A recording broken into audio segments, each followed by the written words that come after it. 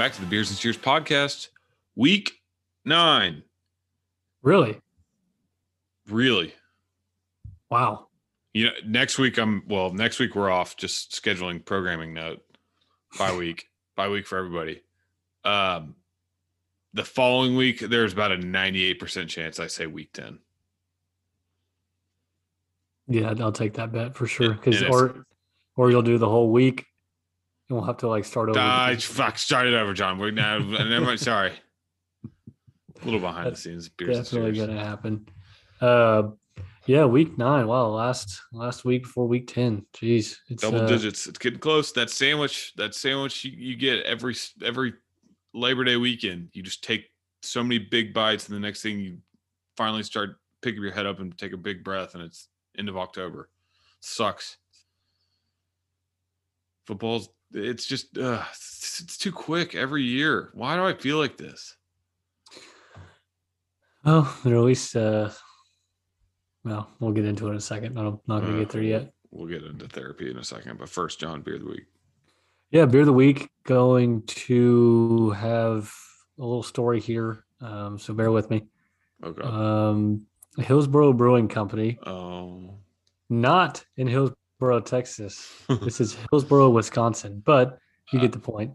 We all know Stewart's getting married in Hillsboro, Texas this weekend. But Hillsboro, Wisconsin is actually a little town in Wisconsin that has a good little brewery that has a lot of funny beer names, but I'm going to just read off a few of them here. Blonde Walks Into a Bar, Platinum Blonde, Leaping Lemur, Big Jim Bourbon Brown. Ooh. Joe Beer. Okay. Thank you for being a friend. I like that name. Bomb Pop. No. Caramel Apple. No. And Spicy Pineapple. Definitely not. That's a seltzer. So Beer of the Week is actually going to be the Big Hefe. It's a Hefeweizen, 5.8%. Means yeast. Weizen means wheat. Woo. Hefeweizen is a pale and refreshing banana and clove flavored. Clove flavors are produced by the special yeast strain that we use. So Beer of the Week coming from Wisconsin. That's a first. I don't think we've done that. Next time I find myself in Hillsboro, Wisconsin, I know exactly where I'm going. One day we will be up there. Who knows? All right, let's get into it. Any shout-outs? I have none. Shout out to James driving down to South Texas listening to this right now. Duncan? Yeah. What up, J Dunk? All right. Oh, God. Texas comes back from Stillwater, and one of the more that was the maddest I've been. Oh, gosh, I can't even remember. Kansas last year, I was laughing. OU last year, I was just dumbfounded. I wasn't even that mad. I was more mad at the Tech game this year than this game. Yeah, you were. I was way more mad at this game. Yeah. Because Tech, to me, just the fumble at the end, it was just kind of who cares about the previous 60 minutes? Let's just get to overtime, and then you have that. It's yeah. Okay, that's not. I can't even be that. To me, I just couldn't be that mad about it. Similar in nature, though, with both very winnable games. The other part about this is that you come out of the second half and you start so slow on offense, but they started just as slow. What is that? No, it was 0 points in the third quarter, Seven straight punts to start the second half. Yeah. God, it's just, I don't know. You could see the play coming. You've seen it so many times before. Everyone was scripting it. Everyone was saying it. Quinn was playing terrible. Let's just get into that. No, actually, let's not. No. Yeah. I don't know. You were all over this one. I'll give you credit. You were starting this from the get-go that this was just a very, very losable game. So self-promotion here. I'm actually, was this game 8 or 5-3? Yeah, I'm now 7 of 8 this year on my predictions, but it's okay. Don't worry about it. People still give me crap about my predictions. What did you lose? West Virginia. Huh. I'm talking about straight up, not against the spread. So no, I know. That's kind of weak. But point is, I know this team. But yeah, I missed the first quarter, unfortunately. But listen to, I think I texted you this, but I was listening to Craig Way on the way home from golfing, and it kind of brought back some memories of listening to Craig as a kid because he is he's so good. Yeah, he's great. Sorry. He's so good at just giving you a feel for the game as you're listening. Because obviously TV, you can kind of hear the crowd better. It felt like in the first quarter, and I mean, obviously the score shows it, like the crowd, just mistakes were being made left and right, like the punt, the muff punt, the going forward on fourth down after that and getting stuffed. It just was like neither team was wanting to kind of really make any movement. Then all of a sudden, I get home and that little out route to Bijan or whatever you want to call it, where he just made a play and it was like easy touch. I was like, okay, here we go. Yep. And that was like the last time I really felt confident with the offense at that moment. I mean, they maybe had one or two more drives that were like semi decent, but it just I don't want to jump straight to Quinn, but my God, it just shut down. And in the third quarter, it was like, okay, well, this is going to be ugly. And then you had yourself a chance there at the end, but you unfortunately just couldn't make the winning play that needed to be had. I just think the Oklahoma State has had our number for almost a decade now. They always win these stupid fluky games, whether it's a referee calling a sideline infraction on Charlie Strong, or Michael Dixon, your best punter ever, taking a ball right up against a face mask, or Samuel Enger throwing an overtime interception like lob. Just weird. Off concussion. Yeah, good point. Just weird things happen versus Oklahoma State that it's just so frustrating. I actually don't remember that game, not from alcohol, but I don't remember it from 2020 when we beat them. I can't. Yeah, no memory on it. That was kind of a blackout game because no one thought we were going to win it, and we still won that game. I think the Sam, when he won it, and 18 was even more so, or when we lost it. Sorry, that way in Stillwater, that was just epitome of it. Night game, overtime. Yep. If you win that, you still have an outside chance of going to the playoff, the whole nine. And yeah, this was like that on just for much lower stakes, even though they are ranked, whatever. But we all know that they're not just an unbelievable team, and they weren't good at all, and they were banged up. They were very banged up. I mean, that their nose tackle literally quit the sport of football like 2 days before on Thursday. And Sanders, I don't know. Sanders, obviously, they said he had been dealing with some issues. I didn't see a whole lot. I didn't see a bunch of plays or a couple plays, more than a couple plays where he was like visibly injured. I don't think that really played too much of a factor. He's such a gamer too. He's a senior. He started however many games, 40 plus games. Like, yeah, that didn't put a whole lot of stock into it. Not as much as maybe the line had put or Vegas had put into it. I agree. So that was overhyped for sure. But like, there's not one that's the type of game where you immediately, just people are firing off. This sucks. Why did we do blah, blah, blah. And there was 10 reasons why. I mean, win on the road, penalties, like Quinn, Sark not changing it up, like defense getting hurt. Deshaun Jameson dropped like 3 interceptions. Like there's so many. And it's not even singular plays. Like Alabama, there are 10. We went through all 10 of those singular plays where it could have been the difference. Agreed. The only singular I can think of is off the top of my head is the Xavier Phantom trip. And that's about it. Like, dude, that pass was like the classic situation where the camera wasn't moving fast enough, but in the ball looked like, okay, there's going over the 10, out of the 5. It's coming down pretty quickly. Like there's got to be somebody there. So you're sitting there like jumping up, like, and then it just he's like falling down, and you're like, what? Because that was like the first time in a while where a deep ball was actually on target. First time in like a quarter and a half. So going back to what you asked about what you put it on, I Quinn did not play well. He kind of came back down to earth. I mean, he already had versus Iowa State. It's amazing how many people are writing about, Quinn is now going to impact the Arch deal because he's going to be here for 3 years. And it's like, it's amazing how many people are writing that now. Fucking 19. Yeah. So Quinn played horribly. Quinn's a freshman, so I'm not going to put it on him. I think it's just the come back to earth moment for him over the last 2 weeks, which is unfortunate because I didn't think this kid was going to have that. But I'm gonna say it. You can disagree with me, and we can get back to it after we go through the offense and defense. But I'm putting it on Sark. Like the penalties, I'm sorry, that's horrible. Like, sure, maybe 2 or 3 of those are the refs going against us, but not 13 or 14, whatever it is. I mean, that is horrible. I think the bigger issue with the penalties is we earned at least 10, 11 of those. The bigger issue is the 0 on the other side. Exactly, and that stings. There's got to be some sort of hold in there anyway, at some point. Right. My only gripe, and we won't talk about penalties because I don't think we like to do that on this podcast. But the hold call on Quinn's run, in that last possession, it was just like, okay, we're gonna do that here. Like, a D end who was beyond the quarterback already, in the pocket. Like, maybe he was in the vicinity of the quarterback, but his momentum was taking him away from the quarterback, and Quinn had already made his move upfield.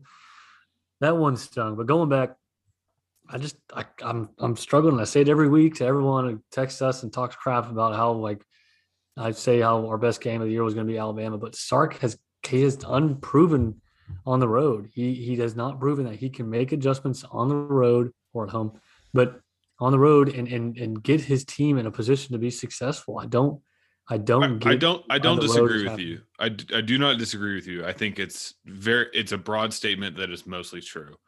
However, on this game, the singular, like the slow start, Quinn doesn't look great.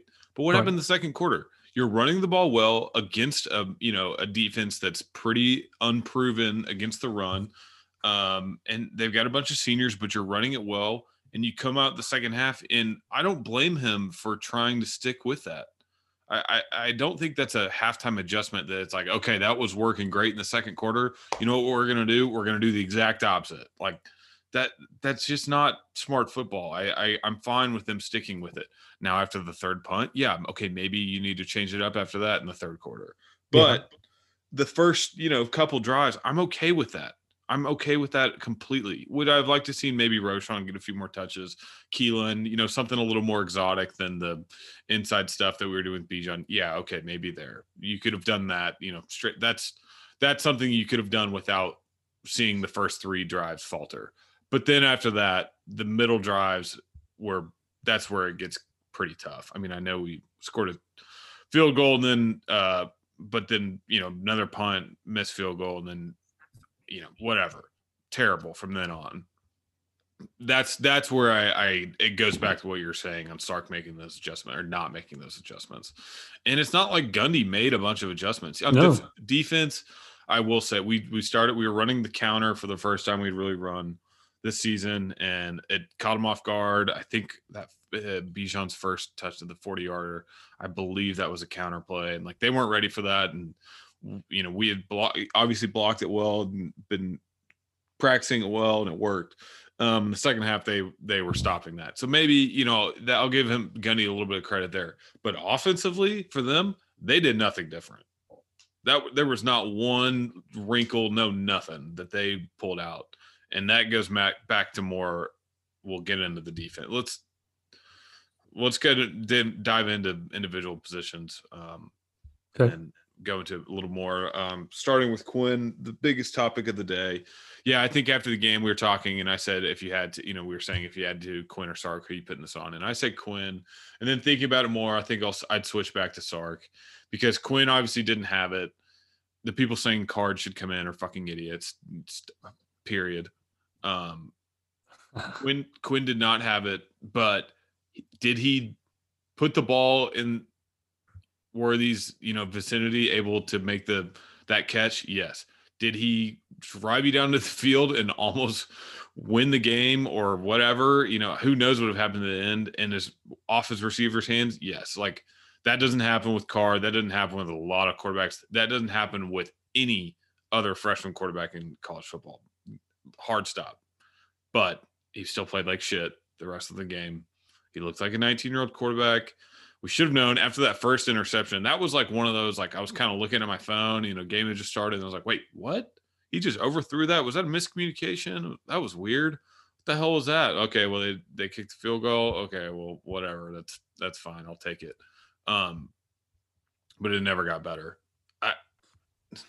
It's so weird what to expect from him the rest of the season. I understand that was his first true road game, and he's 19 years old.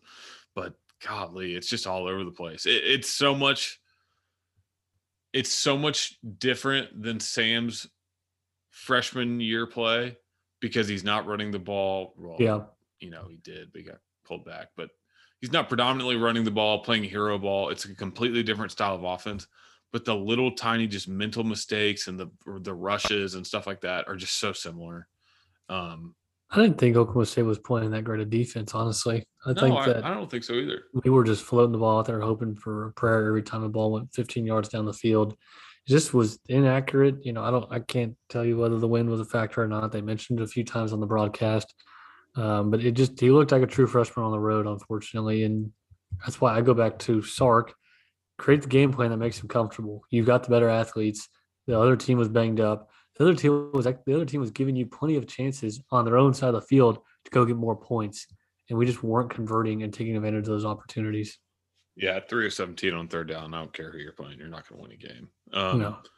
Going to the one bright positive on the offense, Bijan played great. I think he's getting better and better each week at not going down and shedding bad tackles. Like, I think that Oklahoma game really did a number for his confidence. And, early in the year, he'd kind of been a little too patient. And then he couldn't get enough speed to really shed the tackles.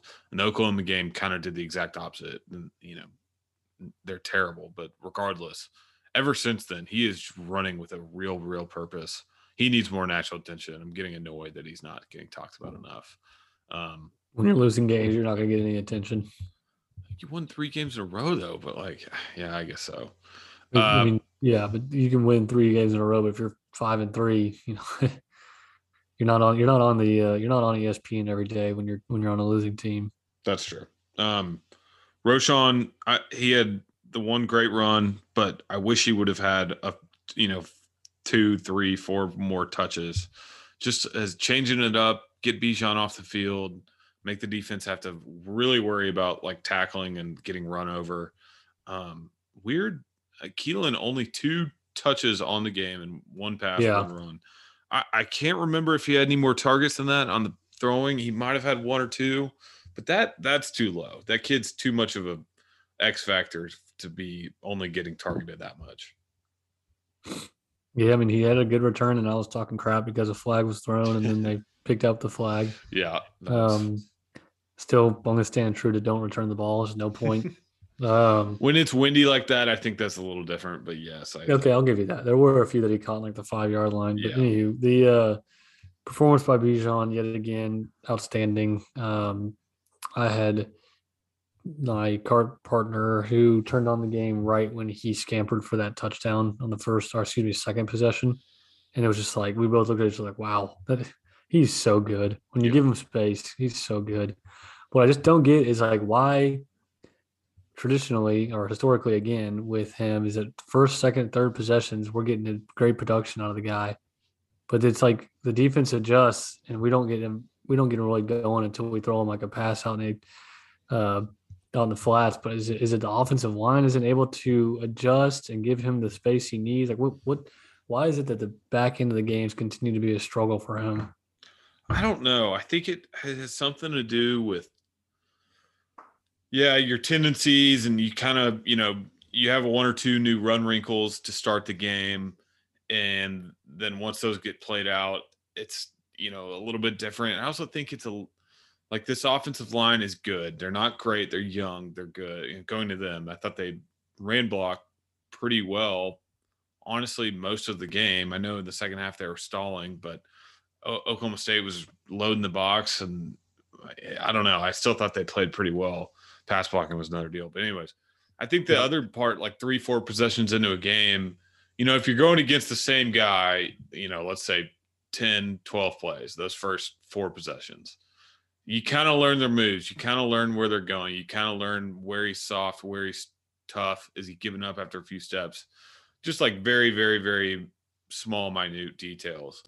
And that favors the D line a little bit because they're a little, they can kind of be a little more creative in basically how to attack the one-on-one O-line, D-line battles.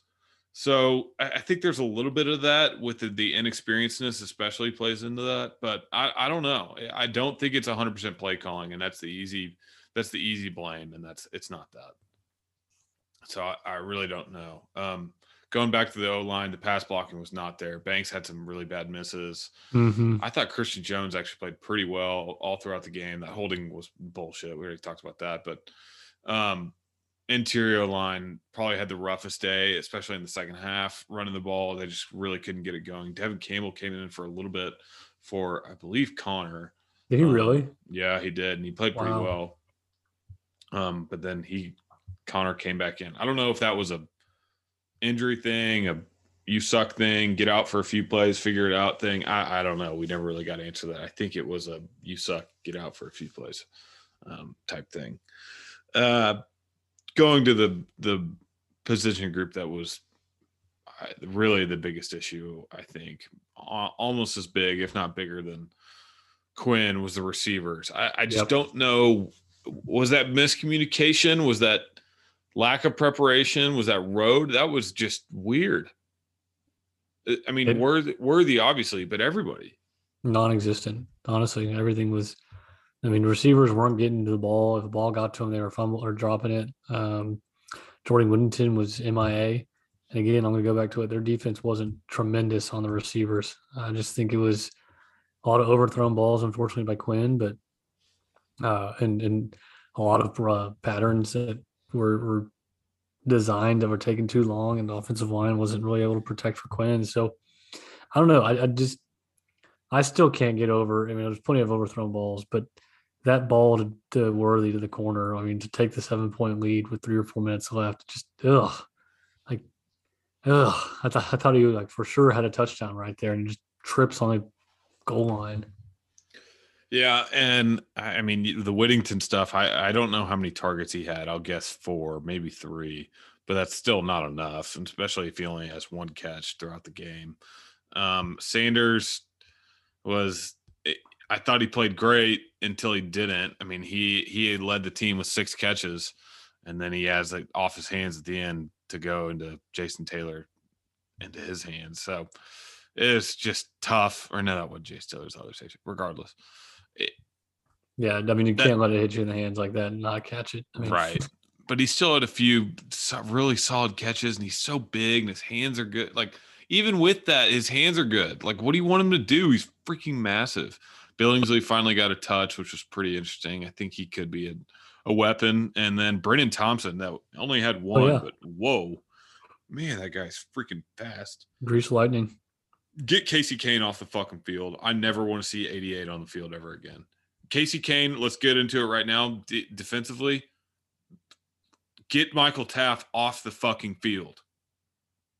I understand he's kind of like an honorary Phi Gamma Delta member and hangs out with a lot of them. So it's all tough love. But man, oh man, he is just so freaking slow. Let's go backwards. Is he the who was that white safety when we were in school? Michael Taft. Oh, Dylan Haynes. Is he the Dylan Haynes of No, he's not near. Like, at least Dylan Haynes had some ability to drift and kind of read the quarterback a little bit better. Taft is just lost, and he can't make up for it with slowness. And then him and Jet Bush are both running after Sanders. You're just like, oh my God, is this seriously the best we have? Yeah, there was a one crossing pattern that I don't know what corner got beat, but Taft did not need to take the angle that he did. And like by the time the receiver caught the ball, the guy was already past Taft. And it was like, whoa, you're the safety. Like, I don't know what kind of play you were trying to make for on the ball, but you just completely whiffed and the guy was by him. And I don't think he scored, but he definitely got another 20 or 25 yards. Jaron made some good safety tackles all day. Gilbo got torched. Cook broke his arm. Deshaun dropped at least 2 interceptions. I thought Watts played pretty well. Not great, but pretty well. Probably the best of the DBs, and the interception was pretty perfect. I don't know. You can't play that ball any better on a tough one-on-one in the end zone type route. I don't know. I don't think this. I thought they played terrible in pass coverage, but I don't want to put the entire blame on them. But I think most of the second half blame goes on this group. Saunders there was one ball in particular. I remember he just like dropped on our sideline, and the guy made it. It was just like a perfect throw over Watts. But I would agree, Watts in general played pretty decent. The defense kept us in the game in the third quarter, though. Yeah. So I'm not going to put a lot of blame on them, but they still gave up 41 points. So it was not our, if they give up more than 20, it seems to be when we lose. No, I agree. And the last note I had, like the overall note of the defense is, why do I think they didn't play at a losing effort in the second half when they lost the game in the second half? I just, even with all those guys getting hurt and everything, yeah, you're right. They were never really, really out of it. Yeah, the offense obviously was, but this defense was never really out of it. And they played great in the first half, even though they gave up 24 points. I still think they played pretty damn well for what they were having to deal with.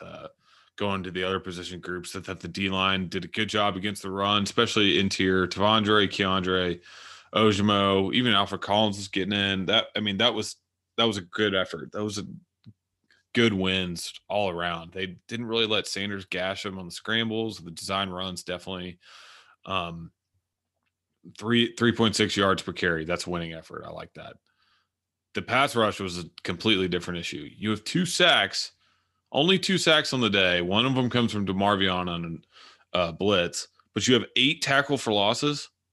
That just doesn't make sense. Is a banged up, like kind of mash O-line that they had really that much better at pass blocking? I don't think so. Ovi played terrible. Cyril played all right. The lack of defensive ends is truly frustrating. The Cook thing has me concerned. It's kind of like the first domino to fall on a team that's already fallen apart a little bit. I mean, who plays for Cook? Is it going to be Taff? I don't know. I have no idea. I wouldn't be surprised if it is, but remember that BJ Allen guy? I mean, I know he's probably trying to be redshirted. I saw a note today that like he's only been on scout team. He hasn't even gotten broken into the second string yet. That's great. I think it's interesting that if we give up more than 21 points, we lose. Yeah, that is very true. So I mean, yeah, they kept us in the game as long as they could, and then eventually the dam broke, and they couldn't stop them forever, and they tried, but they also, the thing that kind of pissed me off the most was that, again, this kind of goes to what? Hello? You say something? Nope. The thing that is something funny. This is funny. Do it. What's funny? When you say that. So the D-backs had like what, 5 pass interferences going against them, maybe 4. At least 4. It's like why I don't know. Why did they, maybe 1 or 2 of those are questionable, but it's like why are we so inept at covering, and Oklahoma State is somehow not passing interference? I think a lot of it has to do with the balls that were overthrown on our end, but it's like every time they needed a 3rd and long, they got a flag. Yeah. So no, it's true. You mentioned earlier we don't like talk about penalties. I think we're having to now realizing, if not already, you're leaving this conference in not a good fashion. You are not getting any benefit of the doubt. If you think for 2 seconds that you're getting any questionable calls, don't bring up the Cook fumble targeting to me against Iowa State. That was not targeting. But the rest of the season, you were sorely mistaken. If you think for 1 second that an undefeated TCU team in Austin is not going to get every call ever going their way, you are wrong. Good point. And it's not conspiracy theory. It's more business than anything. It's more money than anything. And I get it. I mean, whatever. It is what it is. Now, home cooking, 2:30 game in Stillwater, that doesn't hurt either. I don't care, leaving the conference or not. That was our boy too. I know. I texted you that. I go, our boy's reffing. We got this. I knew exactly what you meant when you texted that too. I was like, I love that guy. We're gonna keep those texts personal. This game you mentioned, it was just so similar to Tech. The 100 plays ran against us. We looked gassed at the end. I don't know. I luckily I think Obviously, TCU is probably the best remaining overall team that we have left on the schedule. Are they able to run 100 plays against us? Probably, but that's not really their style. Oklahoma State and Tech are definitely more of that style. So maybe from a scheme standpoint, from a Kwiatkowski standpoint, that was the last kind of offense that is our Achilles heel. I don't know. I also got some insider info that anyone who says that this is Gary's defense is completely wrong. So this was the first tidbit, first of the 3 games, right, that we talked about last week. Mm-hmm. The 4-week stretch with a bye week in between. Mm-hmm. That you got to win 2 out of 3. So we lost 1. This probably was the most winnable of them all. Yep. So this is the true test here for Sark to kind of keep the team invested. Go get one on the road in Manhattan, and then go get yourself a night game versus TCU and win that game, and then try to create some sort of momentum towards the end of the season here. Don't falter to like going 1-3 the rest of the way. So unfortunate game. I mean the points clearly end up. I mean, whenever we give up more than 21 points, is that's just the defining factor here. I mean, the yards we're keeping up on offense in any game that gets out of control like this, where our offense is there, even when Quinn struggled. But we got to find a way just to make the winning plays ultimately at the end of the day, and we're not doing that. I mean, Bama, we tried but left too much time on the clock. Tech fumbled the ball. This game, this one's tough because it's really, like you said, there aren't like singular plays that you really call out. No, it's just a overall not making adjustments and the penalties that just leave such a bad taste in your mouth. Yep. I agree. All right.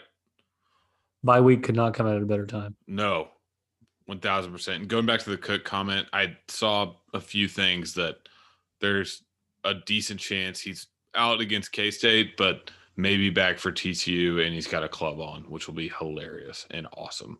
He's got a broken arm. How's he going to play? It's just a forearm. If he's wrapped up like in a club, like he can do it. Yeah. Oh man. That's going to be awesome. If he's got a club.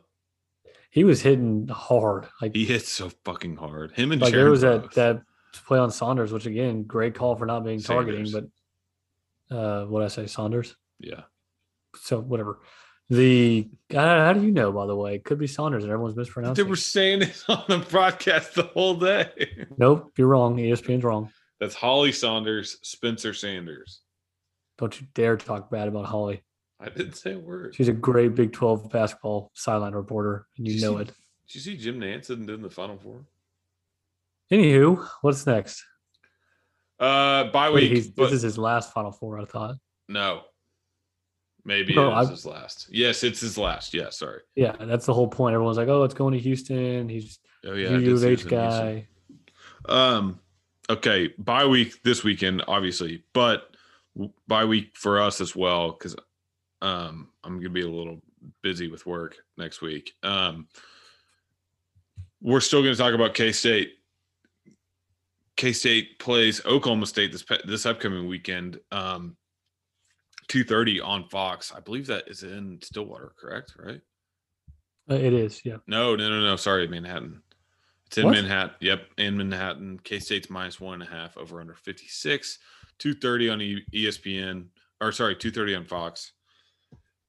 K-State coming off kind of a heartbreaker against TCU. Adrian Martinez gets hurt, their quarterback, in like the first play. Nobody really knows why. There wasn't a sideline reporter, so they couldn't get any information, and Tim Brando was like freaking out. I kind of loved it. Tim Brando looks horrible, by the way. I fucking hate Tim Brando. He's gained a lot of weight. Really? I turned that game on because it, again, who's the guy he does it with? I like him. Spencer Tillman. Yes, I like Spencer Tillman. He's good. No, I agree. But Tim Brando, when they showed him, I was like, God, he looks horrible. He didn't used to be that big. He kept on referencing. He's like, we don't know what's going down, with Adrian Martinez. So all you Twitter folk, quit asking. And it was like, well, that's kind of your job, like, to know, right? Anywho, Martinez gets hurt. The transfer from Nebraska. It actually been playing pretty damn well this this season. They put Will Howard back in, their starting quarterback from last year, and actually plays really well in the first pretty half. Good runner, honestly. Unbelievable. Was throwing the ball all over the place. I was like, holy shit, he might actually do this. Then the second half came around and he did not have it. TC started shoring up on defense a little bit and came right all the way back. And he got hurt too. Yeah, but I think he's fine, right? I think he is, but they had to bring in the third string who couldn't even throw the ball. Yeah, that was bad. So this game is going to be interesting. I really like Oklahoma State, I'll be honest, even in Manhattan. Coming off the emotional win that they had this past week, a little bit of swagger. They're playing arguably a better defense than definitely a better defense than ours. But I don't know about K-State's offense being limited with Howard, and it's basically going to be the Deuce Vaughn and Howard trying to power run you to death. And Oklahoma State showed a little bit in the second half against us that they could stop the run. So it'll be interesting. What time is that game? 2:30, Fox.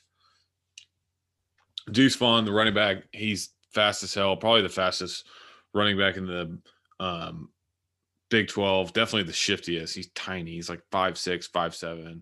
Go ahead, make the Darren Sproles comparisons. That haven't been done yet. You got to force him inside because he can't really break the tackles due to the small size. You let him outside, this guy can absolutely run all over you. Malik Knowles is their best receiver. He's a senior from Mansfield. I can't remember which Mansfield he went to. He played well against TCU. Their O-line is fine. I wouldn't say great. Definitely not in the pass blocking.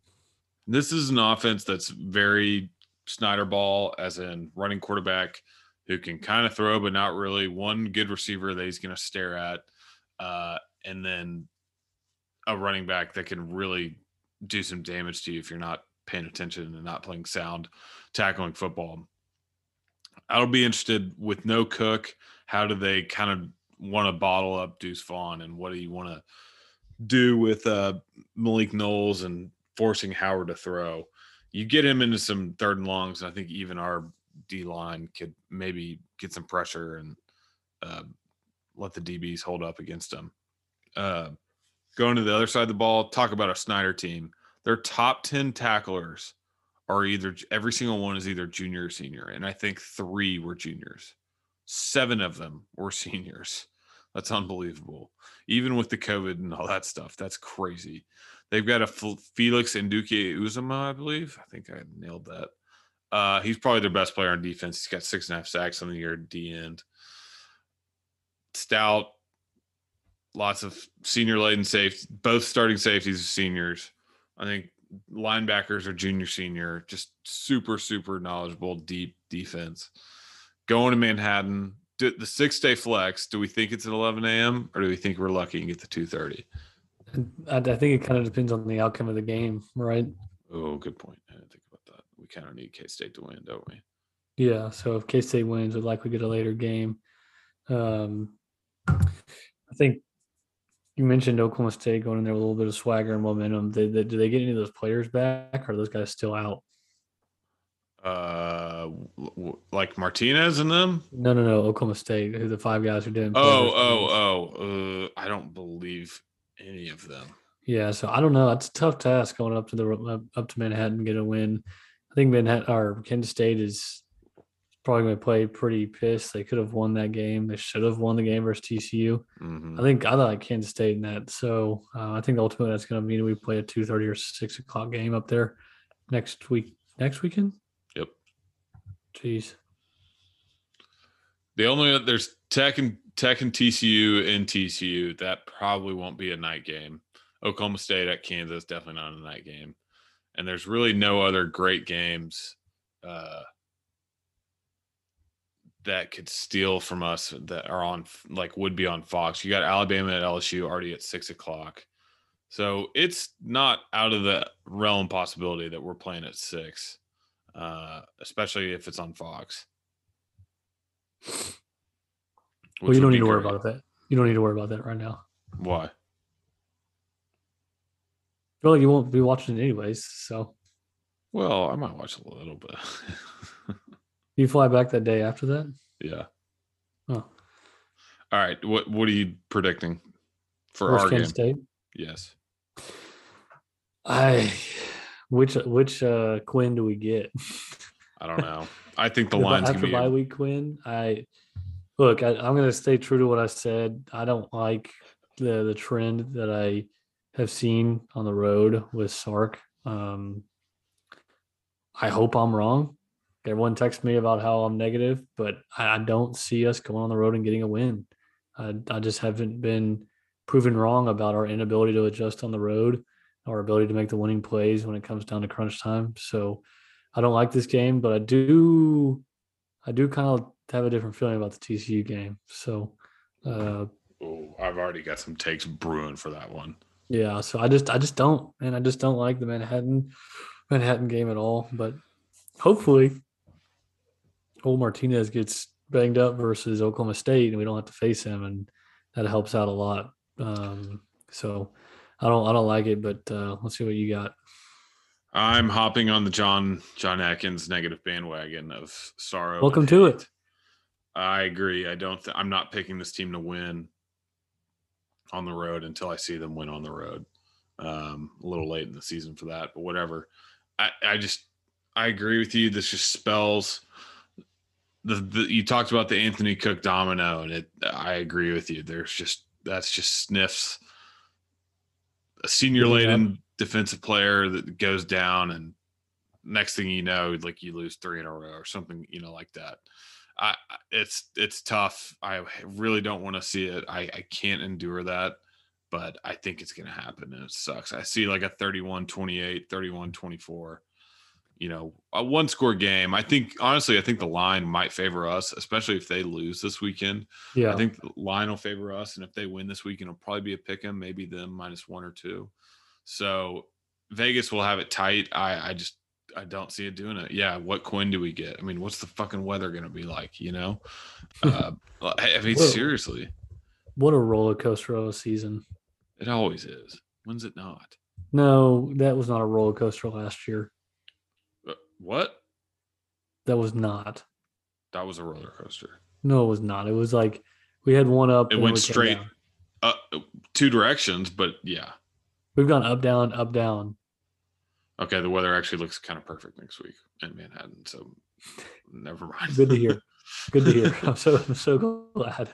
That's the difference maker right there. It might be. You never fucking know. All right, games of the week. It's a pretty shitty week. Honestly, that K-State, Oklahoma State's probably the best game. The second best game is Ohio State at Penn State, 11 a.m. on Fox, big noon kickoff. Ohio State is -15 at Penn State. They're very underrated. I don't think they're underrated. I think they're good. No one is giving Ohio State attention at all. It is not like no, they have not played anyone big yet. So now it's about to start happening. Well, that's true. They have not played anyone. They are very good. Penn State did their wideout last week against Minnesota. I mean, it worked, but like that was a weird game to pick that, especially when you have Ohio State the next week. That's odd to me, but I agree with you. I don't agree with you in that no one thinks they're good. I think everyone thinks they're really good. I think this is the nationally televised game that people go, okay, they could win this whole damn thing, like maybe pretty easily. Agreed. It basically is going to come down, if you're looking way ahead, it's like, is Ohio State's offense better than Georgia's defense? Like, yeah, probably. Like, okay, well, that might be the difference right there. Don't count on Tennessee. That's true. I mean, Georgia may not even make it there. Lizzie. Lucy agrees with what I said. There's really no other good games. Yeah, there's Kentucky at Tennessee, 6:00 on ESPN. Tennessee's -12.5. Kentucky, I mean, even with Will Levis, I don't think he's that good. Here's the question. Okay, going back to Ohio State. If you're picking a Heisman, are you going Hendon Hooker or CJ Stroud? Obviously, that's very much dependent on the outcome of the next 4 weeks, right? It always is. Whoever trips up first is going to be out. So if they're both undefeated, it's CJ Stroud. If CJ Stroud loses, I don't see Tennessee getting all the way through Athens and then also getting through the SEC championship, whether they make it or not. I don't know. without one blemish. But I do see Ohio State running the table, so that's why I would lean towards CJ Stroud. Yeah, I don't hate that analysis, but I still think it should be Hooker. I think the Hooker is the better player, the better quarterback. There's millions of years when it are been plenty of times where it should be someone, but it doesn't go that way. What up? Because someone's undefeated. Ole Miss at Texas A&M. Ole Miss is -2, 6:30 on the SEC Network. What's going on in College Station? A lot going on there. Smoking the weed. I caught the tail end of their game. Seemed to be a pretty boring 20-point game again from their offense. They had a little bit of a chance when South Carolina went for it on 4th down, like 2 minutes left. They got stuffed on the 5. A&M went down, kicked a field goal as they should have, and then recovered the onside and had a chance to get it downfield, but just ran out of time, just like Aggies always do. But I think they've got some bigger issues than we do. There's a lot of, I would say, more mistrust in Jimbo than there is in Sark. Oh, yeah. Because of the duration of his stay thus far. So I'm not going to count them out. I don't think they beat Ole Miss because I think Old Lane has got himself a really good offense that can outscore Jimbo's. But I'm not counting out A&M to make some sort of weird end of season moral victory like an LSU or a you name. I don't know who else I know what you mean. I agree with you. This game is, if all the weed smoking stuff hadn't come out this week, just assume it was a normal week. This is the game that they would pull something out of their ass and just smoke Ole Miss. I agree with you. Really? 100%. I think so. Yeah. I don't think. I mean, they always like the Miami game, right? They come off Appalachian State. They were the clown of the country, right? And they go and win that game, which I did not watch, but it didn't look to be a very good game. So yeah, I mean, they got Ole Miss, Florida, Auburn, UMass, LSU. So maybe they don't win this game, but they snag the Florida game, and that kind of becomes as like a moral win. Midwestern State finally got back on the freaking wagon. We did? Permian Basin, yes. UT Permian Basin. Tight game, 24-23. Didn't go to, what's it called? Overtime. Dylan Sterling Cole back in action, baby. 22 of 37, 3 tutties, only 1 pick. Oh, it's awesome. Yeah, it was a pretty damn good game, honestly. It looks like the game.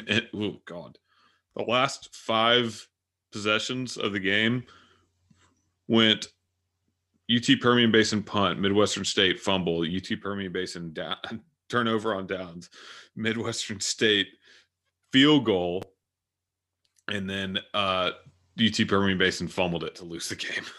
Jesus, that's some clean football right there. Hey, but they went all the way down took 40 yards down the field. Looks like UT Permian Basin lost it. Yeah, on the Midwestern State's 40, and they took it the other way. And who do they have this weekend? They had. No, that's not next weekend. They have Western Oregon. It's a homecoming, obviously. They got the Fighting John Cottons next weekend. Fighting John Cottons next weekend. That's in Kingsville, man. I know. I'll be an hour away. Actually? I'll be in Corpus. What are you doing in there?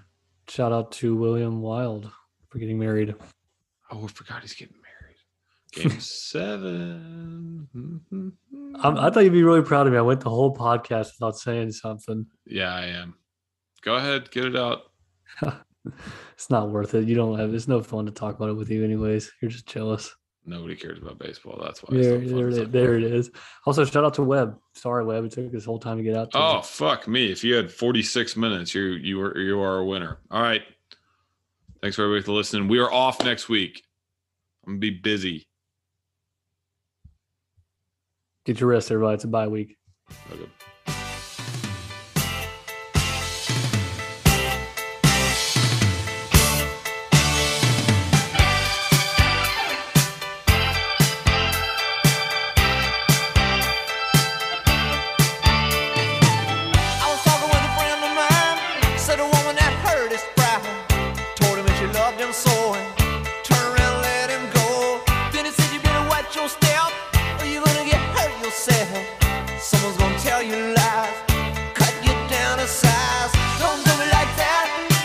Don't do me like that. What if I love you?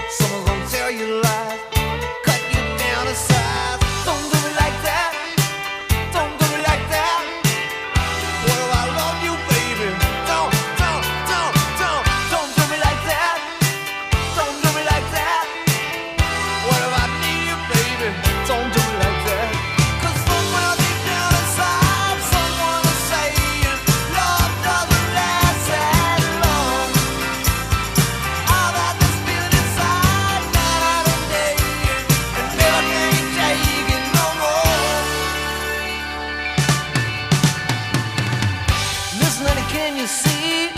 Baby, you would bury me if you're in a public eye. Give someone else a try. And you know you better watch your step, or you're gonna get hurt yourself.